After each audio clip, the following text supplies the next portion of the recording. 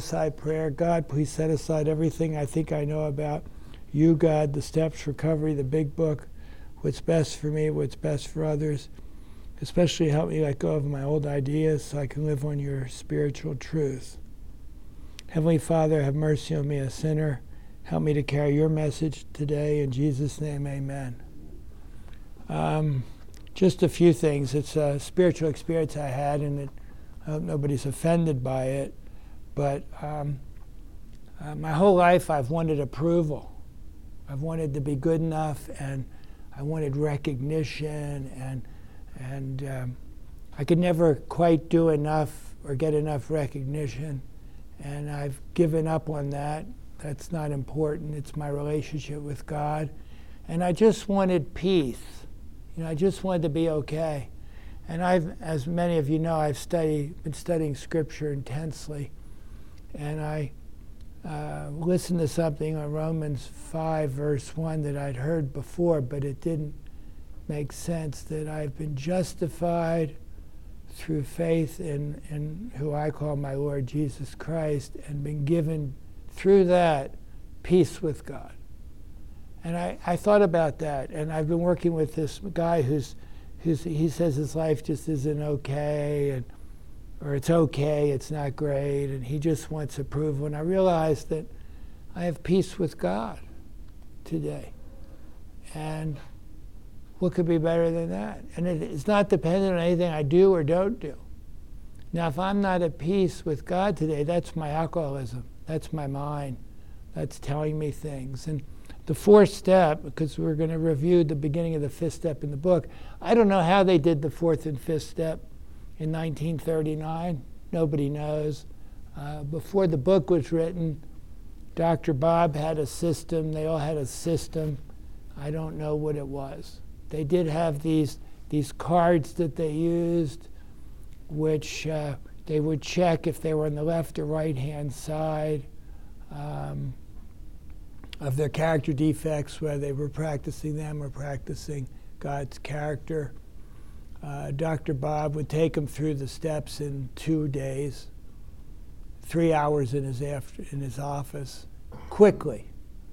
Now it's become almost like a graduate program to go through the steps, but I like to follow the book, and I think it was written for me. The chapter preceding and how it works, the reason I do the fourth step is to unblock myself from God so He can work, so I can have peace with God, which I talked about. And I don't have peace when I'm in resentment, fear, and I'm taking harmful actions. And so the fourth step is where we look at the manifestations of my self-will, my life run on self-will. It's not pretty. And it's still not pretty when I look back, but I understand it differently. I see it differently today. I see the truth. It doesn't change the truth of it. But I see I had the wrong manager, and it didn't work. So we learned tools to get free of anger. Anybody think that's a good idea? And that's on pages 64 to 68, 67. And then we learn prayers to be free of anger and forgive anyone we're angry at because they're sick just like me. Hello. And I don't want to be angry at anything, because then I'm blocked from God, and whatever I'm angry at becomes my higher power. And then we learn about our mistakes that led to the resentment. And it's my self-centered character defects from being in self.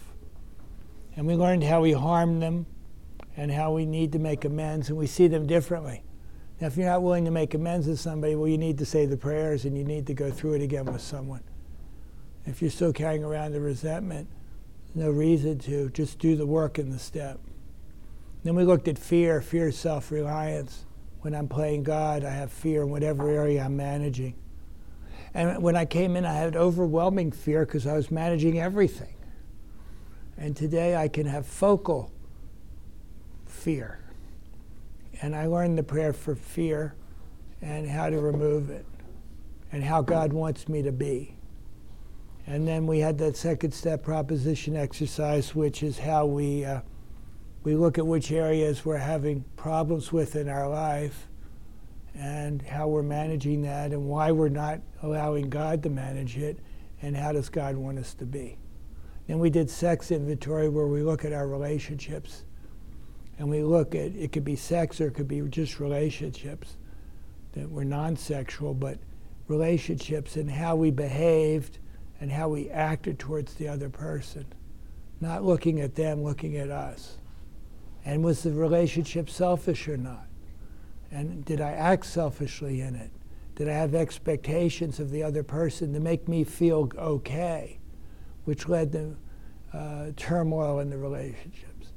We write a same-sex ideal, and then we can look at those relationships and see how we harm people in them to make amends.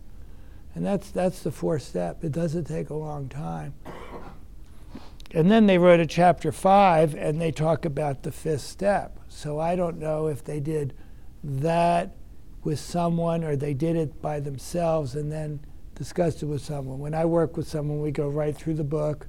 We read the pages, we do the columns, we do whatever it is, and we go through that, and then we go to the next paragraph and that, and you can be done pretty soon. Just a question of finding time to get together. And then, of course, if you probably learned, I talk too much, and it takes longer. That was a joke, too. Nobody laughed. And then so they say into action, and they said, having made our personal inventory, what shall we do about it? Well, you've done all this work, and so what should you do about it? And they're saying, why are you doing it? You want to get a new attitude towards your Creator, a new attitude and a new relationship with God. And the new attitude is that I'm not God and I need God. And a new relationship is where God is actually running my life, not me. And I want to discover the obstacles in my path to doing that. And today, if I have an obstacle in my path to peace with God and a relationship with God, I know how to look at it pretty quickly and say the prayers and remove that obstacle with Him. He removes it. I have to see it and be willing to let go of it. He's not going to let go of it if I'm willing to hold on to it. But I say, I don't want to be disturbed now, God. Get rid of this fear. It's nonsense. It's not in the now. Bring me back in the now. If I have some judgment, I tend to judge a little bit. That was a joke, too. But much less than I used to, because it's a waste of time. And I just say, God, I'm judging now. I'm judging now, and please, give me love and tolerance, change the way I see it, I don't say the 4 prayers all the time because it takes too long. I just go right away. God, just change the way I see it. Help me be loving. They are who they are. And a lot of times when I do that, I end up having positive feelings for the situation instead of negative. And then it says we've admitted certain defects. That's we've admitted these wrongs, and we've looked at my character defects, and we used the card, which I used to carry around and put on my desk, and I know that if I'm in my personality of self-will, then I'm restless, irritable, guilt, shame, discontent. And I want to practice God's personality. That's the whole goal of the steps. Can I be loving, patient, kind, tolerant, considerate, compassionate? Can I be calm? Can I be grateful? Can I be forgiving? Can I have love and concern for others? Complete opposite of my self-centered character. And the more I'm on the right side, the better my day goes. So if you had a bad day, hello, you're practicing your character. It's not that complicated. And I don't want to do that anymore. And we have ascertained in a right way what the trouble is. The trouble is me. The trouble is the way I see it. And I put my finger on the weak items in my personal character inventory, and the weak items are all my character defects. They're all weak. But some are stronger weak than others. And they come and go. One day it's this, one day it's that.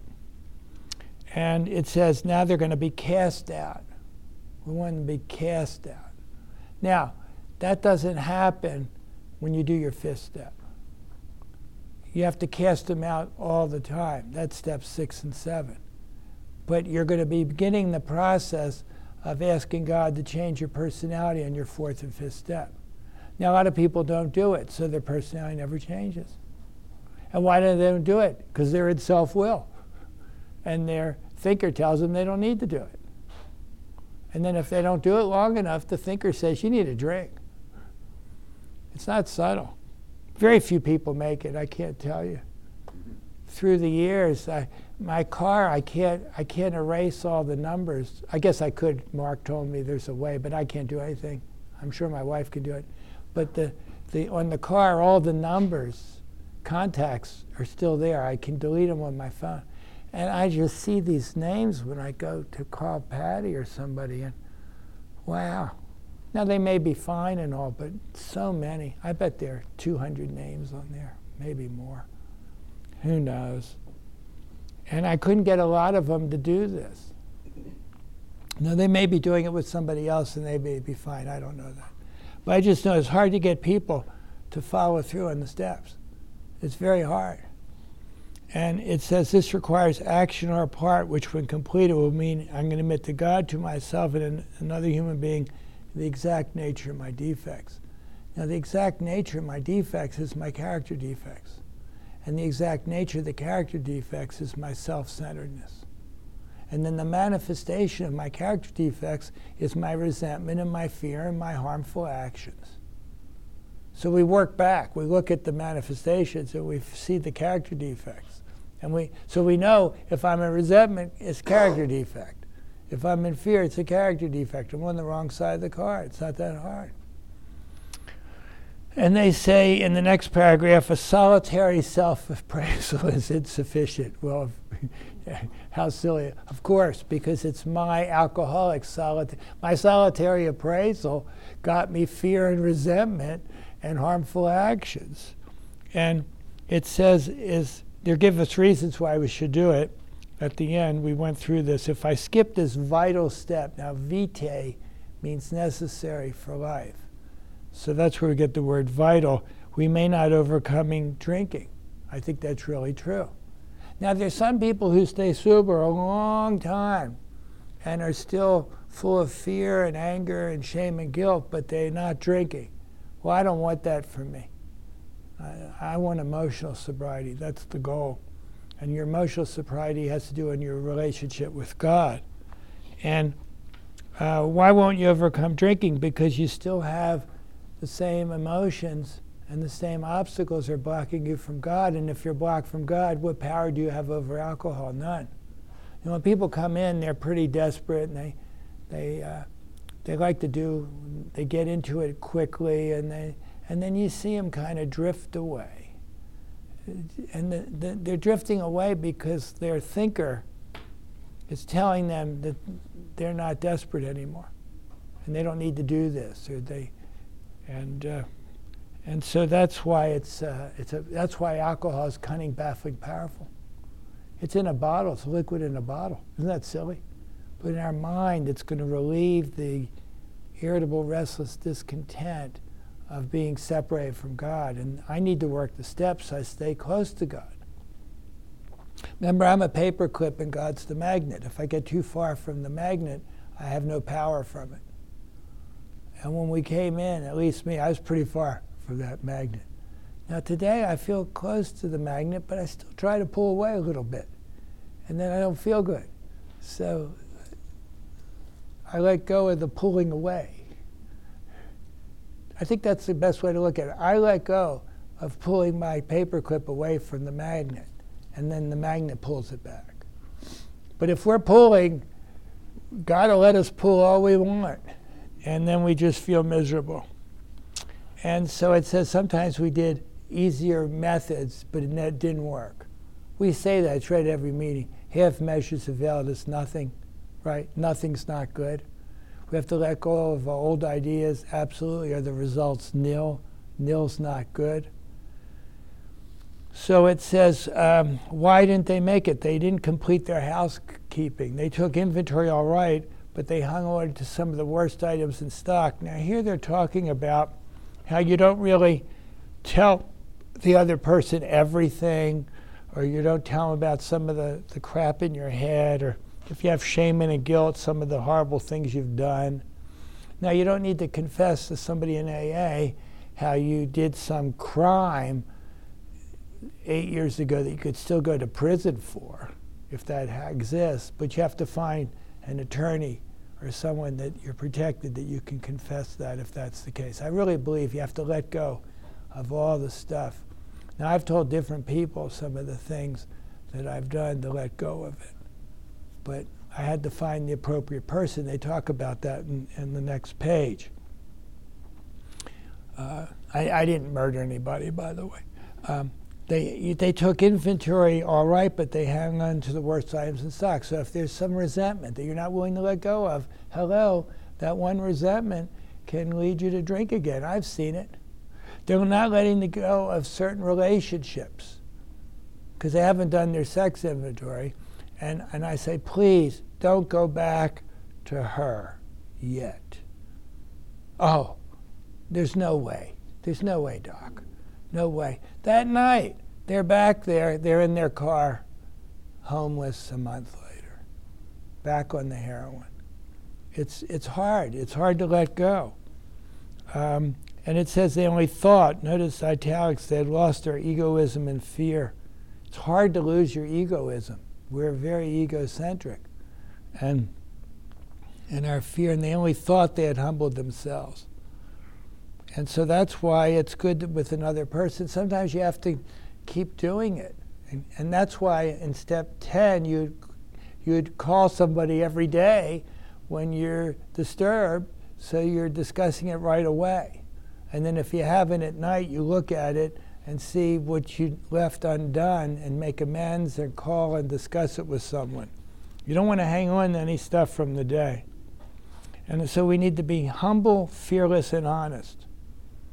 And humility is I think, the thing where we all have problems, and I've seen that's what blocks people. Their ego rebuilds quickly. And they don't say, the desperation makes me humble when I see my brokenness without God. That's why it's very important for me to pray as soon as I wake up in the morning, to know that I need to seek God right away. And Jody says he gets down on his knees, and it's a big deal when you think about it. It doesn't matter what you say, but the idea that I have to go right to the source right away. And even though I may separate during the day, I know that that's where I need to be. And then at night, I look back, and I do quick inventory at night. I've got the paragraph memorized. And was I kind and loving to all? Well, not that one, or this one. And did I leave something that I should have discussed with someone? It doesn't take long. And so you have to have enough humility, fearless, and honesty in the sense we find it necessary until they told someone else all their life story.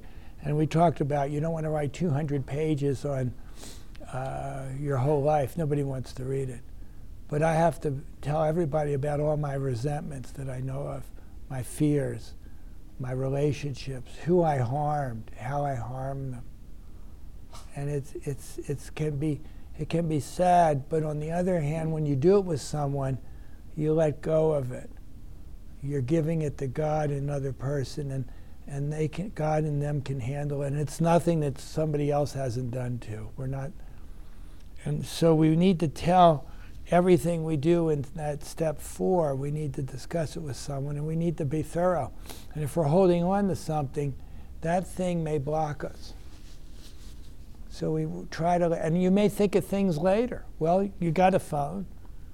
It's not a one-time deal.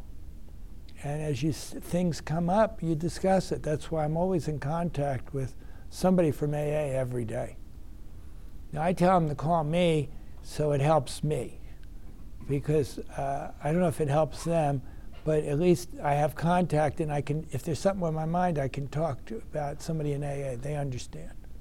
And it gives them a chance to talk. So I think I talk to 3 or 4 people every day. God bless them. And it says we lead a double life. Don't you think that's true? We want everybody to think we're okay, and inside we're just a complete mess. And we have a stage character. And this is the one we like people to see because we want people to like us. But if we're doing that's not going to help us. He wants to enjoy a certain reputation, but knows in his heart he doesn't deserve it. And we don't want to do that anymore. The one place you can be honest is in AA. I mean, you know, everybody's done everything we've done. And we laugh at it. Now, if I did it in my church Bible study, I don't know if they kind of look at me strange, you know, like, well, but, you know, they've done the same things. They just can't see it. And the inconsistency, it says, made worse by the thing he does on his sprees, but I wrote, when I'm sober. What about sober? They're talking about the sprees now, but what did you do when you were sober? And then you drank over it. And then you think about it now, and then you drink over it. So you have to let that out. How do you get rid of shame and guilt? You have to discuss it with another person. You have to see how you harm the person. And then you have to be willing to make amends. It doesn't mean you have to make the amends, but you have to be willing to. And it says on page 83, we lose our fear of people, or 84. And that's after we've done the work in 4 through 9. So like we talk about, we're not afraid to see anybody walk through the door, because if instead of being resentful, we know we need to make amends to them. And I wish I could make amends personally to a lot of people, but it would cause more harm. And now you can find anybody. I mean, I thought of some kid that I went to summer camp with yesterday, and he lived in South Boston, Virginia, and he came up to Maryland to this summer camp, and I found him, because there's not a lot of people with that name in South Boston, and I saw his picture. He's my age. I thought of him last night. I don't know why. So anyway, I didn't need to make amends to him. It was, you know, I was 15 or 13 or something. And it says you can go to psychologists and doctors, but we seldom tell them the whole truth, and nor have we followed their advice. And you know what? I didn't have the power to follow a psychiatrist's advice. I didn't know how to do this. Psychiatrists, and most of them send them here. They don't have any treatment for alcoholics that I know of. Now, if that I could be wrong, but and it says, well, they may, but there's no pill. If they can accomplish what we accomplish with the relationship with God. But if you're in a group and you're doing self-analysis in the group, that's just more self-centeredness. It's got to be God-centeredness. And analyzing myself without the proper way of looking at it just makes me sicker. Because I analyze myself and I see how much wrong they were. You get it? Dick shaking his head. Yeah. It's true. I can't do that. I have to do it this way. This way works. Because I'm bringing God in, another person. And it says we must be entirely honest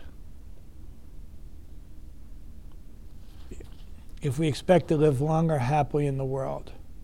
Now, you don't have to call people up and tell them you drove too fast or things like that. We're talking about an honest assessment of your situation, and you can't do it alone. You do it with God. Remember, you start the third step prayer, and it says right after that, we start on the house cleaning. So you have God with you this whole time, and you're doing prayers to God. You can't do it alone. And it says, you know, who do you discuss it with? Well, that was irrelevant in 1939 because, you know, there were only 70 people in AA or 80 people. And you want to find someone that you think can understand your problem and understand our powerlessness. That's what I wrote here. And it says we have no right to save our own skin at another's expense. That's also why you don't make amends your first week. I mean, I've had people come, they're 2 weeks, they're just out of treatment, and they don't know why they're not forgiving them and this and that. And, you know, I said, listen, there's the steps are in order. You get it? And it usually creates more problem. They talk about who you're going to do it with. It has to be somebody that will keep your confidence. And you know, we have a spiritual malady. We're not bad people. We have wrong motives and we make wrong decisions, and because we're centered on us. And so nowadays, I suggest that you find someone who's done it out of the book. And a lot of people pick sponsors on how long they've been sober. I don't know. Ebby was 60 days when he went to Bill. Bill and Bob were a week when they found A number 3. It's not the length of your sobriety. It says, if you're willing, you can't give away what you don't have. And length of sobriety versus doing this are two different things. Now, I'm big on the book, obviously, because it's helped me. I believe in it. There are other ways. But I would pick someone who's done this way, and will take you through it. But if you find someone who hasn't done it this way and they help you, that's fine too. I don't have any opinion on that. But they wrote this book for a reason, because I want what they have, then I want to do what they did, and then I want to do it exactly like they did it. And I think it's laid out beautifully. I had somebody who was fighting the 4-step the other night, and he was, this usual conversation. So I said, okay, it's 5 of 7. Let's start. I had him start reading from the 3rd step prayer to the end of the chapter. It took him 14 minutes. I said, 14 minutes. Change your life. How complicated is that? I mean, that's all it is. And it's so well written. When I was listening to it, and I've heard it 1,000 times, just listening to somebody read those 8 or 9 pages, it's so beautifully laid out. It's almost, you can hear it's scriptural. I believe it's from God. God gave us this, but that's just my opinion. So here's what it says. We pocket our pride and go to it, illuminating every twist of character, every dark cranny of the past. And that's what you really do if you follow the instructions to this point. You do the best you can. Now, there's some people say, I only had 3 resentments. Well, you know what I tell them? Give me your blood. Let's do an exchange transfusion. Give me your blood. Because, when I think of people, I think, oh, boy, I didn't like that one. Or, oh, that one. Why I say that? I mean, it's just... But that's that they haven't quite lost their humility, their egoism. I saw this one lady, this was a couple years ago, and her husband, I tried to work with him, and he told me he just really never got angry. So I met her. I said, well, I've been trying to help your husband, and I think he's actually on here listening, and I love him dearly. And I said, he told me he never gets angry. And she made the funniest face and kind of startled. And then he laughed and we laughed, because by that time he had been doing the deal, and he's been sober quite a few years now. But sometimes we can't see it. We just can't see it. We can't see our fear. It's the water we swim in. They ask fish, what's water? 2 fish. Well, I don't know. What is it? I mean, we just don't know. So we pocket our pride. Now, that's hard to do. But just doing the 4th step, meeting with somebody, is a form of humility. And remember, it says, what do I do next? If you want to get over this, you ask, what do I need to do? And it says the book answers that question specifically, specific directions. That's why I follow this. And once you've done this step, now these are the 5th step promises.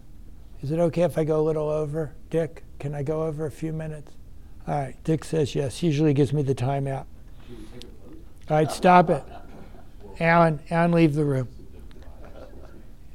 This is really powerful, 2 paragraphs. It says, once we have taken this step withholding nothing, we are delighted. I felt better. I felt better when I took my first step and I asked God for help.